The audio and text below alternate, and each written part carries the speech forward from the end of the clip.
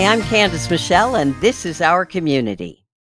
So there's lots to talk about this week, and joining me again to chat about what's up in Brookings is Brookings Core Response Executive Director Diana Cooper. Welcome back to the show, Diana. How are Hey, you how's it doing? going? Oh, I'm doing good. I'm on finals right now for school, so I'm a little bit tired, but I'll be I done and bet. I'll have like 3 or 4 weeks of And what I what used to think I classes are was. you taking?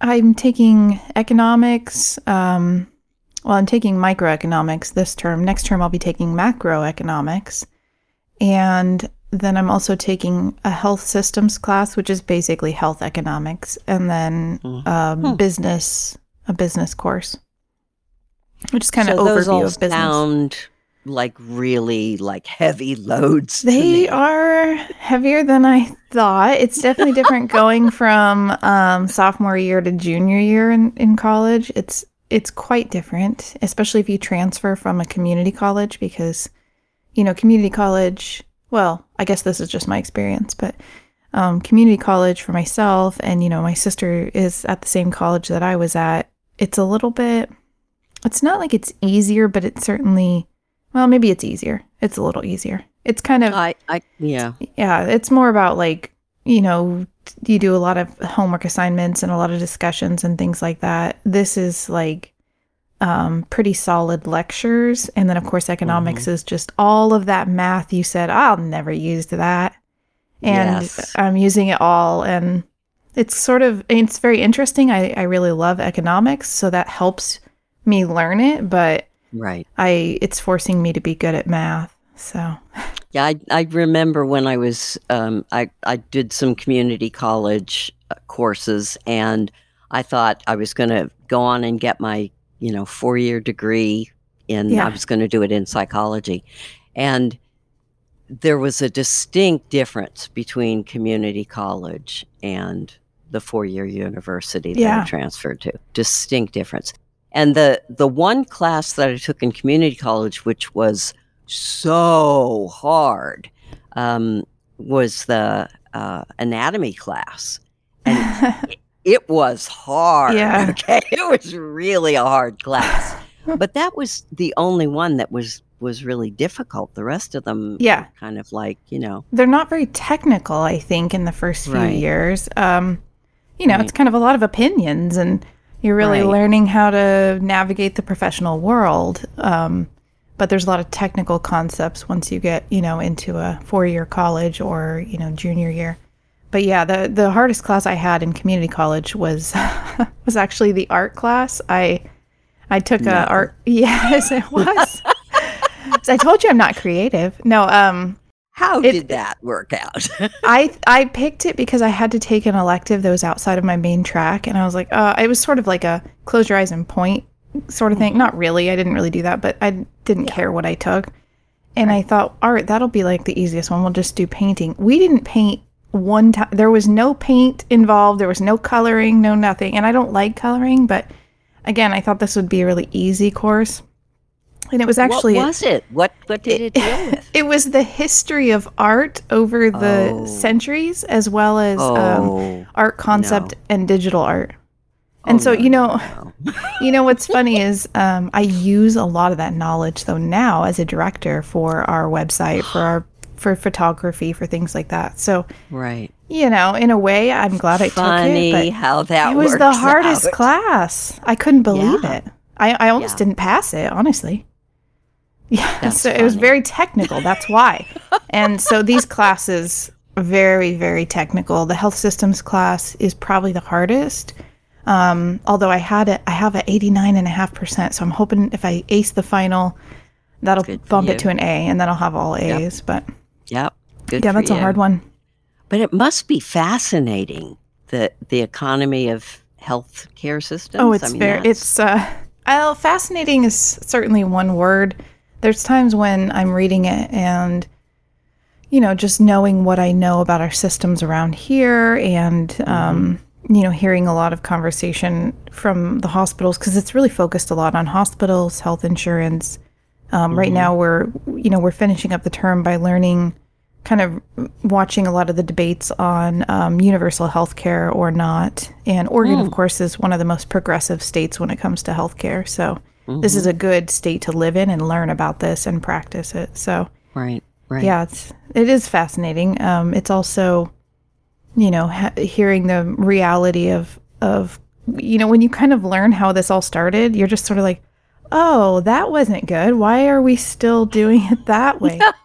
So, and I think we know that, even in one of the conversations, they were talking about, switching, if we switch to a single payer system or universal health care, just how tremendously complicated that is going to be based off of where it's kind of like code this is very technical, but in computers, when you learn code, you learn that there's like blockchain and you can't change any. It'd be like if you went to your website, your browser, and you selected the website and you just added an extra letter in there, it would change the entire website address. And so that's kind of what, once you've built on something for so many years and decades, changing that is quite the workload, but in a way it would be worth it. So I hope we get there someday.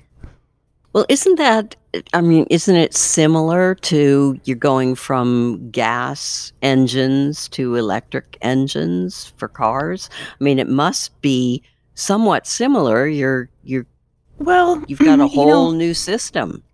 I can't say that it is personally for me, that healthcare is,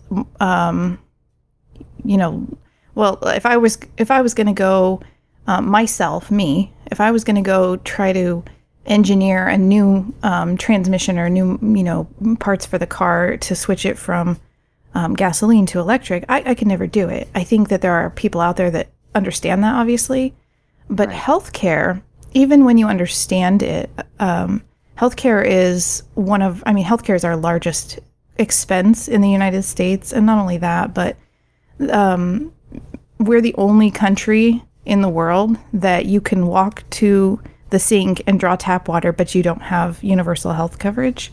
So every other major country that has infrastructure has universal health coverage, and even a lot of countries that don't have, the infrastructure that we do. So what that brings for us is a lot of administrative costs because we have all of these codes associated with every medical procedure and groups of procedures and billing. And so, in the United States, some hospitals have a whole wing or a whole floor or even a whole building dedicated to billing. And in other countries, they might have one person who works a couple days a week to do billing costs. Yeah. And they even have reimbursement departments in other countries where you actually go get money that you had to pay for gas to get to the doctor. They give you money at the office. You're kidding. No, it's a little bit. So fascinating, yes. Frustrating, also yes. Frustrating, yeah. Yeah, when you look at kind of where we're at. And again, Oregon is one of the most progressive. So we actually, I think it was Kitzhaber, who his ideas, and Greenlich, who I think died a couple years ago, at our Oregon State Legislature. He was the one that sort of brought forward all the ideas for universal health care in the United States, and that's how we adopted the Affordable Care Act, was from those ideas. So Oregon is paving the way. Yeah. Well, that's interesting because when you think about where we live, Curry County, which has got to be the least progressive county in the state. And especially in healthcare, actually, public health and healthcare. Yeah. Yeah. It's nice to know that there are other people doing the work, right? Oh, it's going on. Yeah. It's happening. I mean, I'm curious. Pointing to the problems and saying, "Oh, don't forget about Curry County," because if you need a roadmap of what not to do, we're definitely here to support. Please visit us. Yeah, we're going to be talking a little bit further on in this show about some of that stuff too, because the Curry Health Network just sent out a little video that says, "Oh yeah, we're now in." what do they call it? Crisis standard of care, which is not Right. good, but we'll get to that. I just wanted to touch on a couple of other things before we have to delve Launch into the all heavy of stuff. that. Yeah, right. Exactly. First of all, how was your long COVID? Because we haven't talked about that in a long time. Yeah. I'm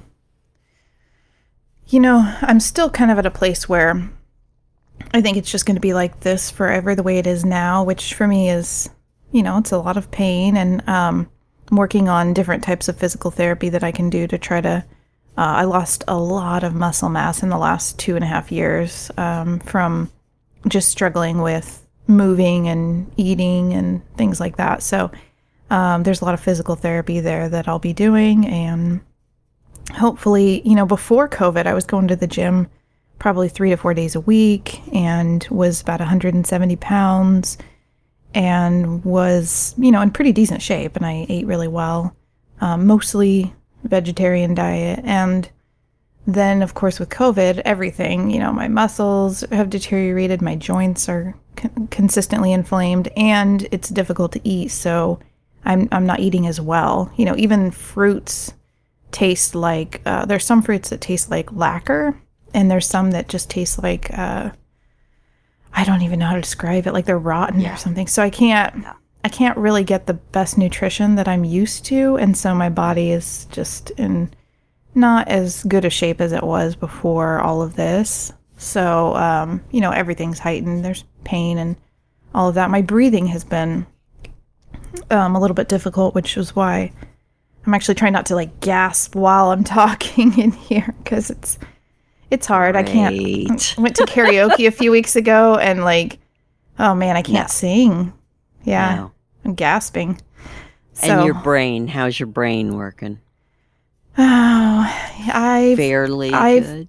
I've kind of come up with some techniques for myself to catch it when I'm starting to lose my train of thought, and that's the hardest. I mean, that's hard for anybody when you're talking and you just totally lose it. But for it to happen suddenly out of nowhere, like after I've never had issues with that in my life, and then just it happening constantly. So I'm coming up with different ways that I can keep myself on track and remind myself what I was talking about, and it's difficult. Good. That's why we're not doing this live. Yet. Yeah, yet. I know, that's always scary. Mm-hmm. I know. It's funny because, I mean, it's not funny, but you've had COVID, and so you've got these lingering issues that you have to deal with. And some of us who are several decades older than you didn't have COVID, Right. but went through the 3-year lockdown the same as, other people. And, we're having issues too. Yeah. And there's I bet. no doubt about it. Yeah. It was like put the brakes on most people's lifestyle, unless you were already, I can't imagine, if you were already kind of sedentary, just maybe you have a disability or maybe something else is going on. But even then, I think that the access to care for a lot of people. Everything changed. Yeah. So definitely. Yeah, exactly. So another thing that I wanted to mention, and this is kind of a fun thing, is there is a play that your daughter and your husband are both in, and it opened this weekend. Yeah, it was. I went to, so this is Rent, and this is a Broadway musical. And if you haven't seen a Broadway musical, it's very interesting. That was actually, I think, my first, musical outside of, well, I was in Guys and Dolls, but it's not quite the same. This one's definitely very flamboyant. It's very fun and really dramatic. But I can't. Pelican Players? Is that where? Pelican Playhouse. Yeah, great. Chetco Pelican Players. Yeah. Yes. So then that's up here at the north end of town. I think the tickets are still online. You can buy online. Great. I don't know. I just bought them while I was there. So you can also. So you saw it, right? You saw it. I did. I took my dad I took my dad and the boys last night, and I can't tell you what parts Ada and Matt play because they play multiple parts. Matt actually plays a cop, and it's so funny because he's supposed to barge in. You know, it's basically a bunch of homeless people, and he's supposed to just barge in and kind of, you know, just push him out of the way. And he's so polite. He has such a hard time barging in that, yeah. So, Matt. but it was very good. And they, if anybody made a mistake, I didn't notice any. So yeah, that's great. Yeah, really good. Good. So you can still catch that. I think there's another couple of weekends. Yeah, 2 more weekends. Playing. And next weekend on Friday night, I'm thinking. I think Jason's going to let me know if Friday or Saturday night is the busier night. And Brookings Core Response will be there with a table and some brochures and cards. And we'll be just kind of sharing what we do with people coming in. Yeah. Excellent. Great. There's a lot to do during the holiday season here, including the beautiful light display, Nature's Coastal Holidays in Azalea Park. Mm-hmm. I have not been there yet this year. I usually wait until if my daughter's coming to town, which she is this year. Yeah, that's exciting. Then we go. Then we go as a family. Yeah. But I think they're talking about something like 3 million lights this year. It's very lit up. So you can see it from across the bridge when you're kind of coming to you're coming into town. So before you hit the bridge, you can see it all the way from over there. It's pretty bright. Yeah, that's just amazing. And every year it keeps getting more and more, you know, that I've noticed that specifically in the last few years. Klaus and Leslie Wilkerson are like such is that who does it? Driving force. Yeah, they're both on the board, or they are the board, and I mean there's lots and lots of volunteers who help, but those two people are the engine that drives it, and it's just amazing. It's amazing. I saw some new light structures yesterday. I drive by all the time. We haven't went as a family yet, so we'll have to go here in a couple weeks, but it was really busy the last dry weather. I know. Yeah. It's been very cold lately. Yes, and rainy and yucky. Yeah, it does that here sometimes. It does, generally in the winter. Mm-hmm. And there was one more thing that I know about, and that is Tony Parrish is mounting his Stout Mountain Railway model train display again. I believe that opens on the 17th of December in the Brookings Harbor Shopping Center, which is kind of close by where your office is. Yeah. And it's always amazing. I mean, I've gone to see it several times, and it's just... And this is the train? Yes, it's the model trains. The little one. He's got like a whole room that at the shopping center that he puts all of this display, and so there's several trains going at one time. Like little trains, you can't like ride on. Little trains, right? Okay. Model trains. Yeah. Yeah. That is so fun. It's just so fun. And my grandson's eyes used to get like big as saucers when we'd walk in there. I'd be like, wow. So Oh, that'll be fun. I don't know that I've seen that. I don't even know how long that's been going on. Yeah. Yeah. They did have trains at Stout Park. Was that the same person? And those, yes. And that's Tony. Yeah, I've seen those. Mm-hmm. Yes. Yeah. But he does a whole big display for Christmas. It's amazing. Oh, that'll be cool. So, yeah. Then there was the more serious issues that we actually should talk about. So Ginny Williams, who is the CEO of Curry Health Network, posted a video on Facebook yesterday, or maybe the day before, announcing that the hospital in Gold Beach and the ER here in Brookings have moved to what is called a crisis standard of care. So, what does that mean, and why should we be concerned? Well, basically, CEO Williams says that the impact of COVID cases, RSV, which is that new respiratory virus that's out there, and the flu have converged in a surge of patients that exceeds CHN's capacity. People are waiting hours to be seen in the ER, and patients that need to be passed on to higher care are sometimes waiting, she said, as much as 48 hours before they can be moved. I know. Oregon Health Authority is aware of this, but what they can do to mitigate it is, who knows, right? So I'm thinking about all the people who, don't have good health care, don't have a doctor that they can just call and get in to see. And people who are just, more fragile and vulnerable here. What the heck, right? And statistically speaking, the holidays is when people have more medical emergencies, just the stress of the holidays alone. I think they said it's something like 3 times as many people. If you're on the verge of a stroke or on the verge of a heart attack, going through the holidays is often what will set people over the edge. So, yeah, and I actually just lost a family member to stroke, and so, this is the time of the year where people are kind of much more likely to experience a medical emergency and need the emergency room. And I think we heard that there was a concern that if we were not able to keep our COVID numbers down, that would kind of merge with the yearly flu. And then having RSV in the mix, especially for kids, I can only imagine.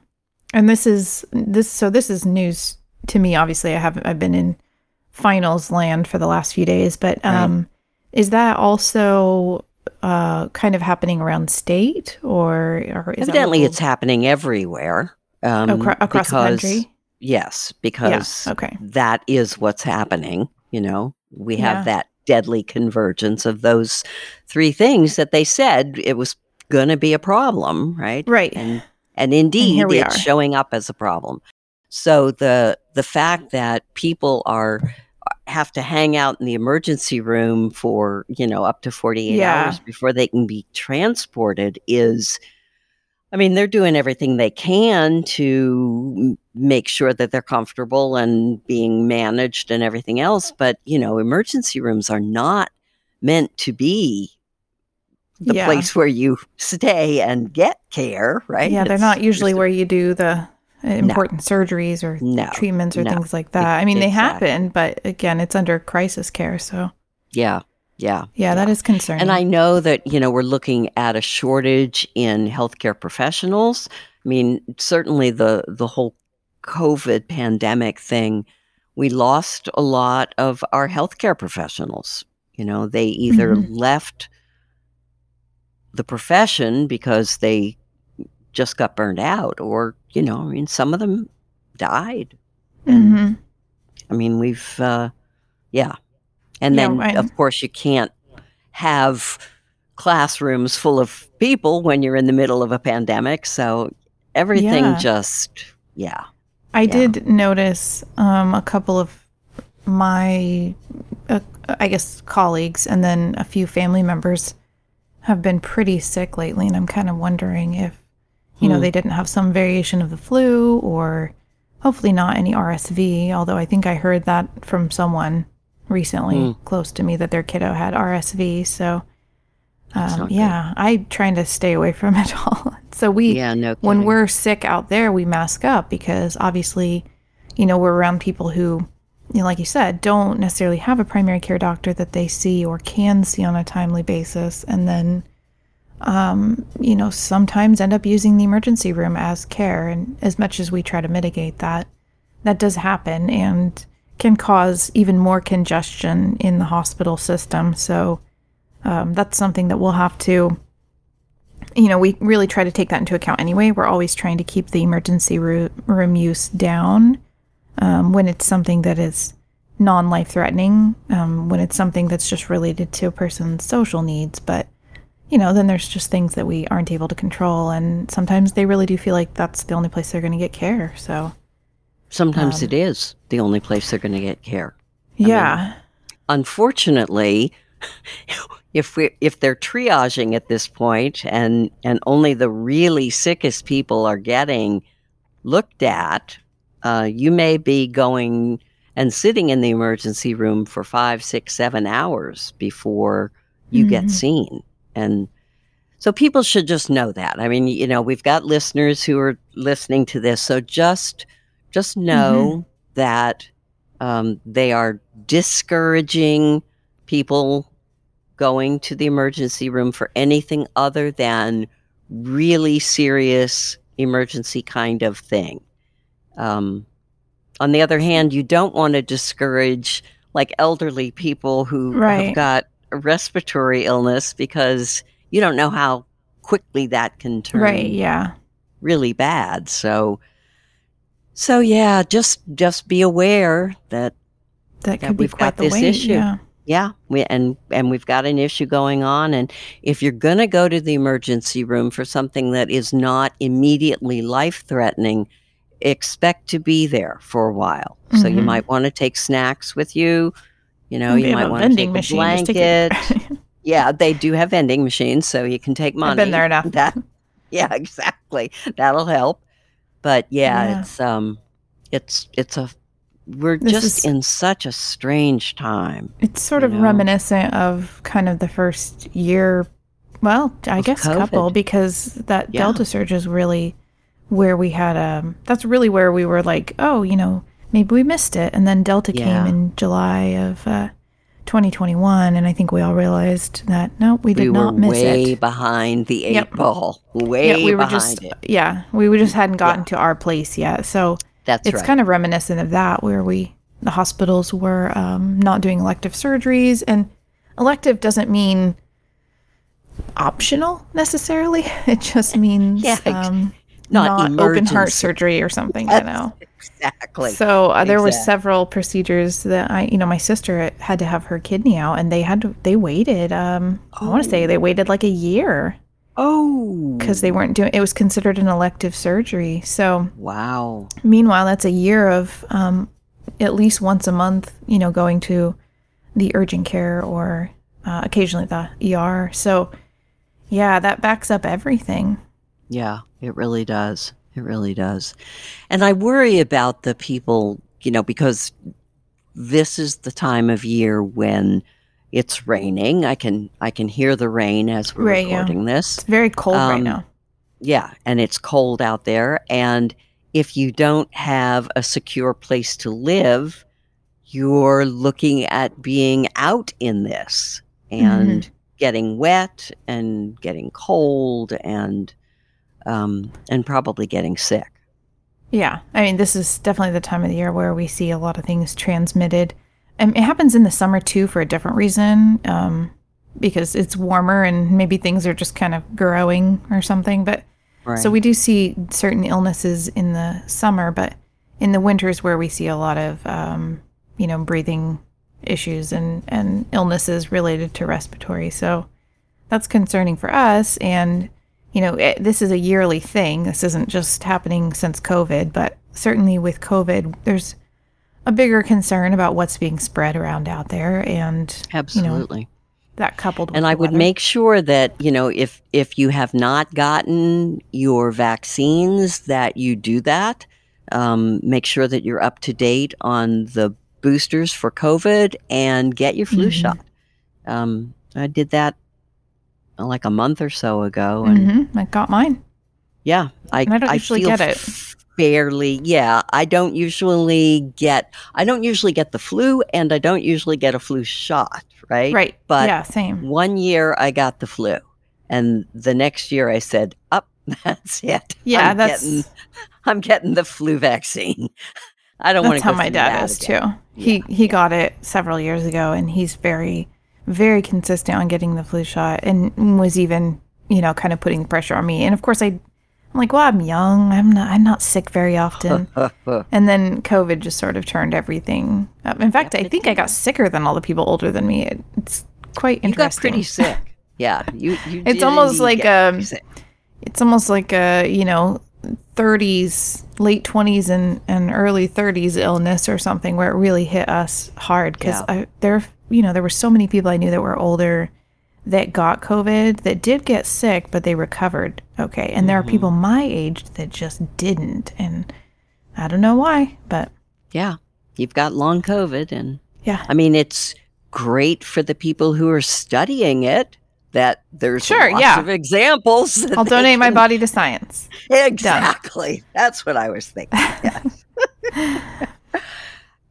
So talking about the people who are vulnerable and at risk kind of takes me into winter warming and that whole thing, because as I recall, you did that last year. And yeah, we did. And with kind of nobody knew it was happening, and it was very successful. Right. And so there's always winter warming, although I don't know what the years have looked like, but there is always winter warming funding that comes around, and some types of shelter, whether it's just a few motel rooms, or last year because of, mostly because of COVID, honestly, and the funding that was available, we were able to get an entire motel.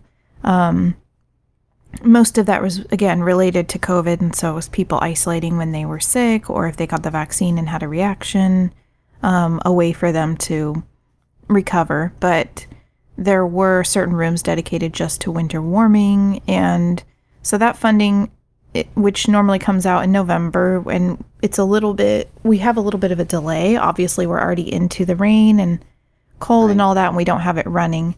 But last year we had, I don't know how many of the families went through specifically just the winter warming, or how many of these were COVID, because I don't have the numbers in front of me, but I think we had roughly 70 households that came through, and mostly just single individuals or couples, but there were sometimes families with kids, or several adults in one household. So 70 households went through winter warming and COVID shelter.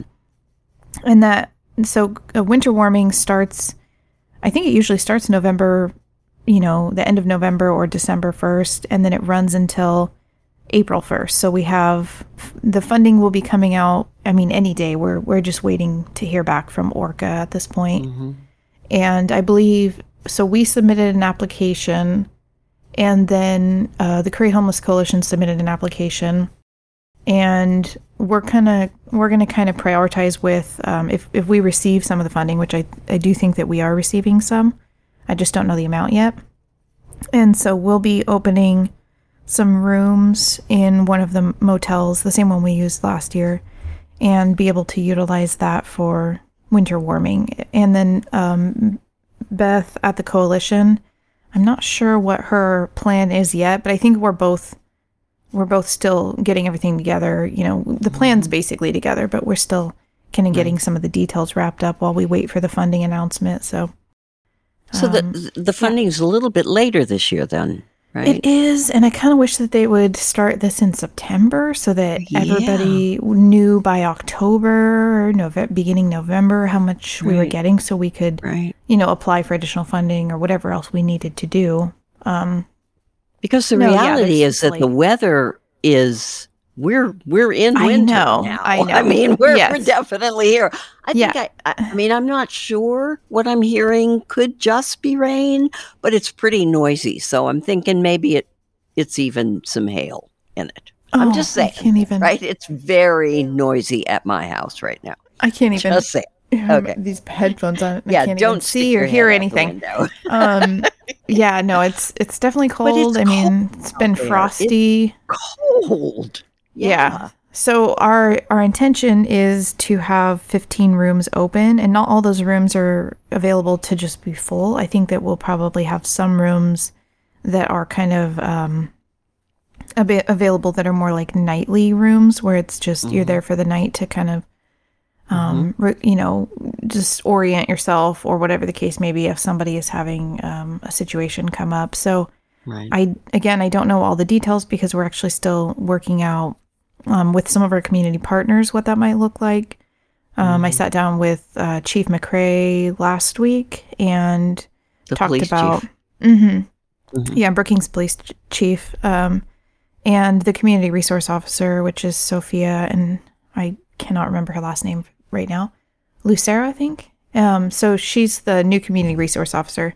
So we sat down with, so Dave and I went over there. We sat down with Chief McCrae and Sophia and talked about just what, kind of we have coming down the pike, and also how they might be able to use that as a resource. And so the potential there for the Brookings Police Department to, they already have kind of a resource set up with Salvation Army, where if somebody needs an emergency room for the night, there's certain conditions that it has to meet, and then they can get a room voucher. But they don't have any support or follow-up or anything like that. It's just sort of like, here's your room for the night, and like, hopefully you're fine by the next morning, which, that's all they can do, really. So we talked about, that could look different for a winter shelter, where they could, potentially bring someone there. Obviously, we're screening everybody off-site, so there won't be, even when we have it open, people will have to come out to our building, our center out in Harbor, in order to apply. And I think we'll probably have an application online as well. So you won't be able to go to the shelter space itself and try to get in. There won't be any guests or outside people allowed on there, because it's really a shelter. It's not right.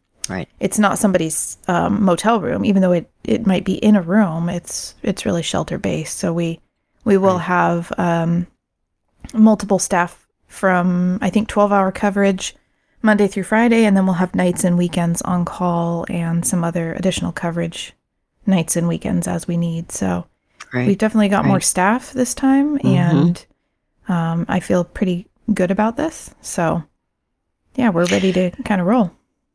So what do you think the possibility is that someday we will actually have a decent sized shelter here, where people, when it's looking pretty ugly in terms of the weather, that people can go at the last minute if they need to, and just get like a regular shelter where they can just get out of the weather just for the night, get out of the weather. I mean, what do you think? Will we ever have that? I mean, it seems. Oh yeah, like, I mean, we'll have that eventually. I mean, it just seems like a no-brainer, and yet, we don't. We had the mission before. For a short period of time, we had a women's mission in town, and there were a lot of reasons why those went away. And I actually saw online not too long ago, somebody said, basically it was not effective, or it was not successful, which I've measured success from a quantitative standpoint when doing social services, which is very difficult to put, measuring success into numbers, but there are ways to do that. And I would say that the mission was wholly successful in what they were doing, and provided income to people, provided housing, provided support. And it's not for everybody, it wasn't for everybody, but I do think they were successful. Well, no solution is for everybody. No. I mean, that's the reality. That's why I get frustrated when I hear a lot about, like, well, we don't want to duplicate services. Well, no, we certainly don't want to duplicate anything unnecessarily, but I think there are times where you create a service that is already available in the community, and that it's not a duplication, because maybe people don't feel comfortable accessing it from your doorway, or there's so many reasons why there are times where duplication is necessary and even critical. Absolutely. For access to care. So I think that that's one of those examples. Yeah, absolutely. Yeah, and to not have multiple places where people can get in out of the environment is just, and it's unfortunate. It's part of our vision, for the future for CORE to establish a shelter. We originally had, I think, informally put that in our plan for 2022, was to try to establish some sort of shelter services. And that's kind of what we're doing with Winter Shelter is, last year was us I don't know, kind of sticking our toes in it really for as an organization. Like I said, winter shelter's been going on for a long time. So, whether the community knows it or not, there are people every winter that get sheltered through funding from Orca. And that's totally normal. And that's a good thing. We want that. But we're trying to take it and formalize it a little bit better for us too. The coalition has done that for themselves, and we also want to see what does that look like for us as an organization to provide shelter services. And so last year was kind of our intro to that, and then we've done a lot of research, a lot of touring of facilities, done a lot of consultation. We have some consultation coming up as well, but we're kind of at a point now where we could consult on projects. So we're ready to move into, this winter we'll be doing really some intentional work with people while they're in the shelter, as opposed to just offering the shelter itself. We're really going to engage with people. And like I said, we'll have direct support staff 8 a.m. to 8 p.m. every day. And then we'll have people on call as well for any kind of issues that come up, and really be case managing people. So that when we move into, Project Turnkey, or if we are able to establish any type of emergency shelter, which is what you're talking about, is emergency shelter. Right. So people don't usually stay in an emergency shelter for, they can stay there for more than a night, but it's usually night to night basis. So that way there's always room, beds open. Right. So that's something that I think we'll be ready for next year. As we plan out, maybe towards the end of the year, what that could look like. It might include having a permanent, emergency shelter somewhere, more likely in the county, because there's a lot more open area. So right. And the idea is obviously to help people change their lives as well, so that they're not necessarily just sheltering to get out of the wind and the rain. Most people, they're kind of working, want their lives to work. Right? And they know what they need to get. Like I said, most people, they're definitely, when I was out there, I was kind of floating around in the wind. I didn't have any goals or plans.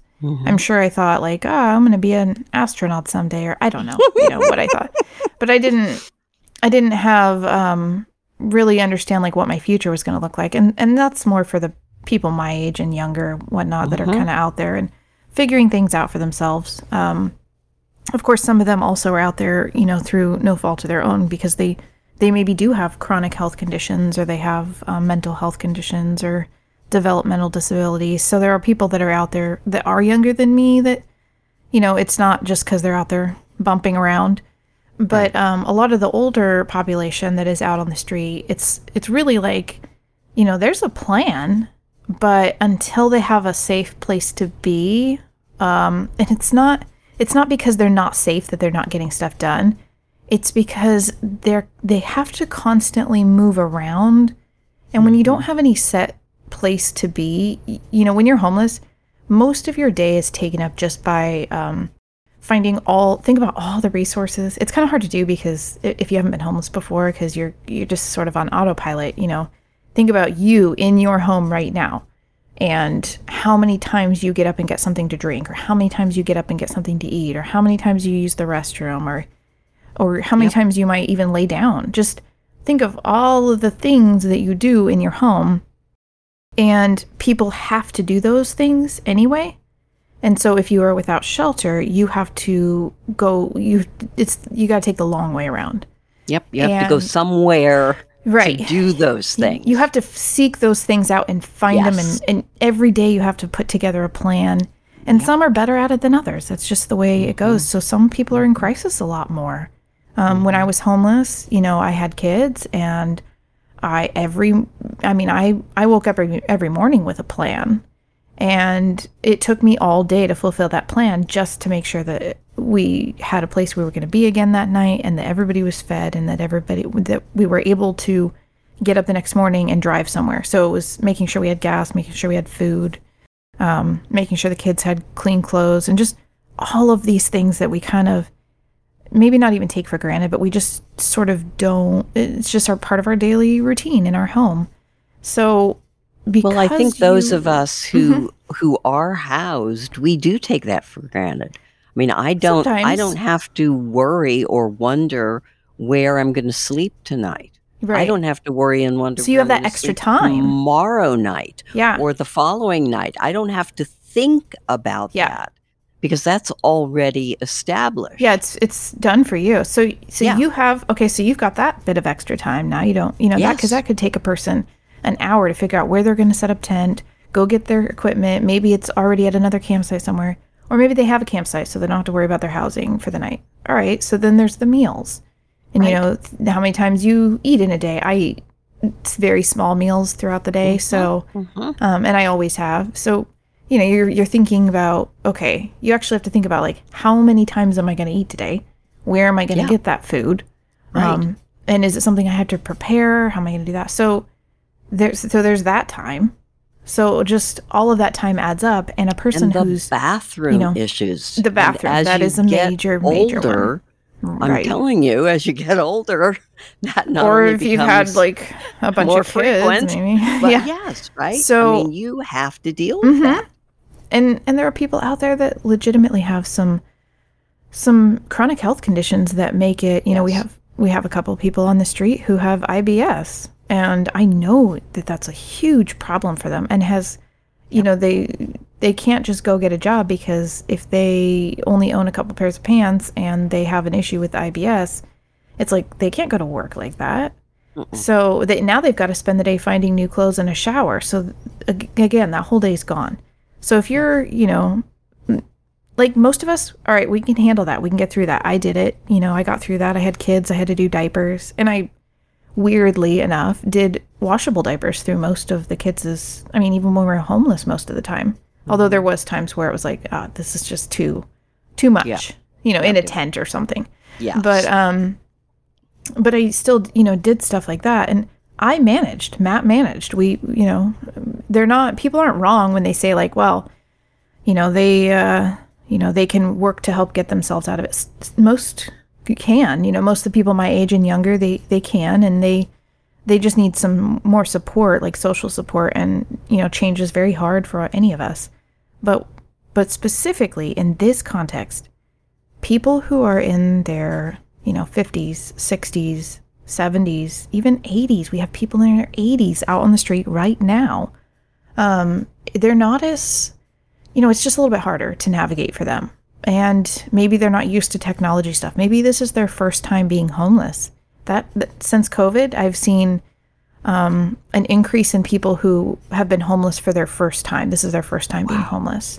And so if you think about, I think we talked about this actually probably close to a year ago, about the difference in somebody who's been chronically homeless, who's maybe 30 years old and doesn't have a disability or a major disability, and they're managing around outside, and then compare and contrast that with somebody who is, 70 years old and this is their first time homeless, and they don't know how to navigate the internet, and they don't know how to navigate these systems. They've never had to. And maybe they even thought that those systems weren't for them. I can't tell you how many people, everybody I meet that is homeless for the first time, the words that come out of their mouth, I mean, it's just, I can almost say it with them, is, that this isn't me. This isn't like me. This is not how I normally am.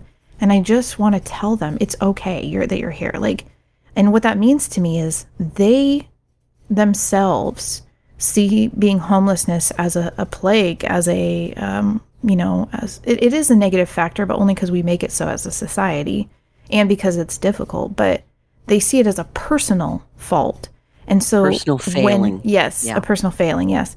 So when they become homeless, it's like, well, I mean, it's just all kinds of shame and all kinds of Yes. things, when really we need to take that time, that right when they first become homeless, that critical period of time before they start, catching on to the poverty tax and things start piling up for them. To get them out of that quicker, it would be a lot easier to do if we decided as a society that being homeless is not a sin. Or And it's not shameful. It's not a personal failing. And Right. there are people's behaviors that lead them to be homeless that are poor behaviors. Totally open to talking about that. As long as But we're also behaviors talking can be about the context. changed. They can be changed. Yes, because You have people to weren't born want like to that. change them, Right. obviously, but Right. they can be changed. Yes. But being homeless is Yeah. not a personal failing, because if it was, so many families that came from the Great Depression, well, then they're just terrible people. And Right. we know that's not true. So you can't say, being homeless is a personal failing. So that's where, that's where we take the conversation oftentimes. So, Well, and it's where we need to take it, I think. I am in my 70s, and I do have IBS issues, and mine usually hit me in the middle of the night, like 2 a.m. right. Well, thank goodness my bathroom is 10 feet away. Yeah. But Yeah, what never on earth would I do? Right? I never, that's one thing, having been homeless for such a long period of time, like I do not take any of this for granted. I mean, every single time I go to use something in my house, I think, thank God that I am not out there right now and I can just do this every time. Even if I'm busy and I'm the busiest I've ever been and I just need to go grab a quick thing out of the kitchen, every single time I walk in there or I sit on my bed or I go into my bathroom or I turn on the hot water in the shower, every time I think, thank God. Because it's scary being homeless. And, it takes a lot of time to be homeless. And so circling, I guess, back to shelter and things like that, that's really what shelter provides is people, it's like a roadmap for, if someone's, 65 years old and they can get on their Social Security now and they can get, maybe they still qualify for food stamps even though they have Social Security and, maybe they've got some other retirement stuff coming up for them. And so there's a roadmap for them, right? Like it's just steps to getting their income, making sure they've got a place where they can afford it. And usually, even though we don't have enough senior housing, usually the housing that's for seniors is a little bit cheaper often because often they're on fixed incomes. And I mean fixed income like Social Security income. So 900, we're not talking 1,000. thousands of dollars fixed income. Like most, we're talking a little bit of fixed income. I think the highest fixed income we had that was like still very low income was $1,400 a month. $1,401 a month was one person's, and that was his retirement. So that's the max he's gonna get. But so making sure it's like, okay, this person's sitting in front of me. Well, we can definitely get them on their Social Security. We can definitely get them housing. We can definitely get them a phone, get them food stamps, get them all these things. But we have to make sure they're in one place so that we can make those appointments, so that we can find them, so that, if something happens and we lose track of them for a month and we have to start all over, that takes up even more time. So shelter is a really important tool for us to use. That I don't dramatically know shortens them. And how is it that we don't consider that like a necessary thing? Well, the word shelter has really negative connotation. And that's what I've found, is that when we talk about shelter, because even through Turnkey, we talked about transitional housing. It's transitional housing. So let me be clear here that yes, Project Turnkey is going to be happening. That is not shelter, that we are talking about transitional housing there. So what I did notice is when I was talking about Turnkey all this last year or so, I had, city councilors and community members and other people who had their concerns saying, well, this blah, blah, blah, this shelter. And I always try to redirect the conversation. This is not a shelter. This is transitional housing. And it's housing. It's the same as other housing. It's just that your max is like 3 years. But that's housing. Shelter is, 30 days, 90 days, a day. So, but I think that what happened there is I had to reinforce that so much that now I started feeling like shelter is a bad word. And it's not. And so I'm just going to keep saying that. We're talking turnkey is not shelter, but what I'm talking about here is shelter. And, yes, I know we don't have time to go into all of that, maybe another time, but we have to dispel that negative connotation. And in order to do that, we have to, that stems from seeing people who are homeless as inherently bad. And when we stop doing that, we'll see shelter as necessary. Yeah, no. This is a conversation that we will obviously have to keep having. Yeah. And it's a good thing, really. It's a good thing to keep having this conversation. The idea that we can vilify people who have no place to live because they have no place to live, and then they are socially unacceptable in part because they have no place to live. And I hear but there's some that just this and there's some that just that. That's fine. Okay. Like if you want to have negative feelings about those some, but identify who those people are individually. Exactly. Don't put everybody in that basket, because that is really unfair. And you wouldn't want me to do that to you. Exactly. And it would be like making a blanket statement that, well, all women, want this. If you know some women, say their names. You say exactly. Candace, I hate it when you do this. Yes. It's so typical. But God, I just hate it when women, I don't know. Yeah, whatever. right. Ooh, cringe. Crazy. Just when you said it, I was like, ooh. So there were a bunch of things we didn't get to today, which I expected. And here I was worried I wouldn't have anything to say. I know. You worry needlessly. I tell you that all the time. At some point, just a reminder that the city council is going to be dealing with the franchise fees for the Coos Curry Electric Co-op, and they will be dealing with that at their December 12th I'm disappointed council meeting, and you might want to go or watch if you are concerned, because they are gonna. Yes, they not only did they not take my advice or CCEC's advice or anybody's input, they're actually going higher than the amount. So I really want people to listen to that. And that gets passed on to the customers, which is us. So just remember, if things are happening at City Hall and you don't know what is happening, this fee, you're going to see this fee and you're going to think, well, it goes to something. It does not. You get nothing for this fee. Exactly. The first 1%, yes, but after that, nothing. Exactly. Yeah. So it looks like we're out of time again, of course.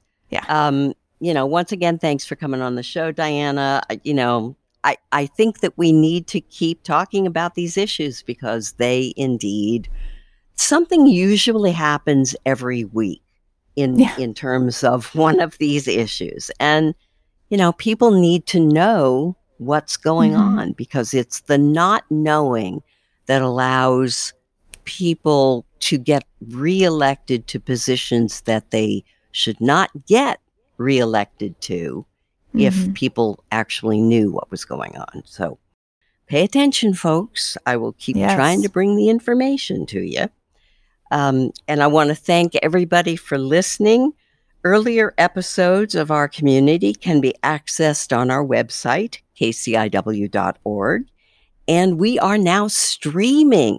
So if you have an internet connection, you can hear our programming. Visit our website for details, and please support your community radio station. There's a button for donations right on our website. That's kciw.org. I'm Candace Michelle, and this is our community.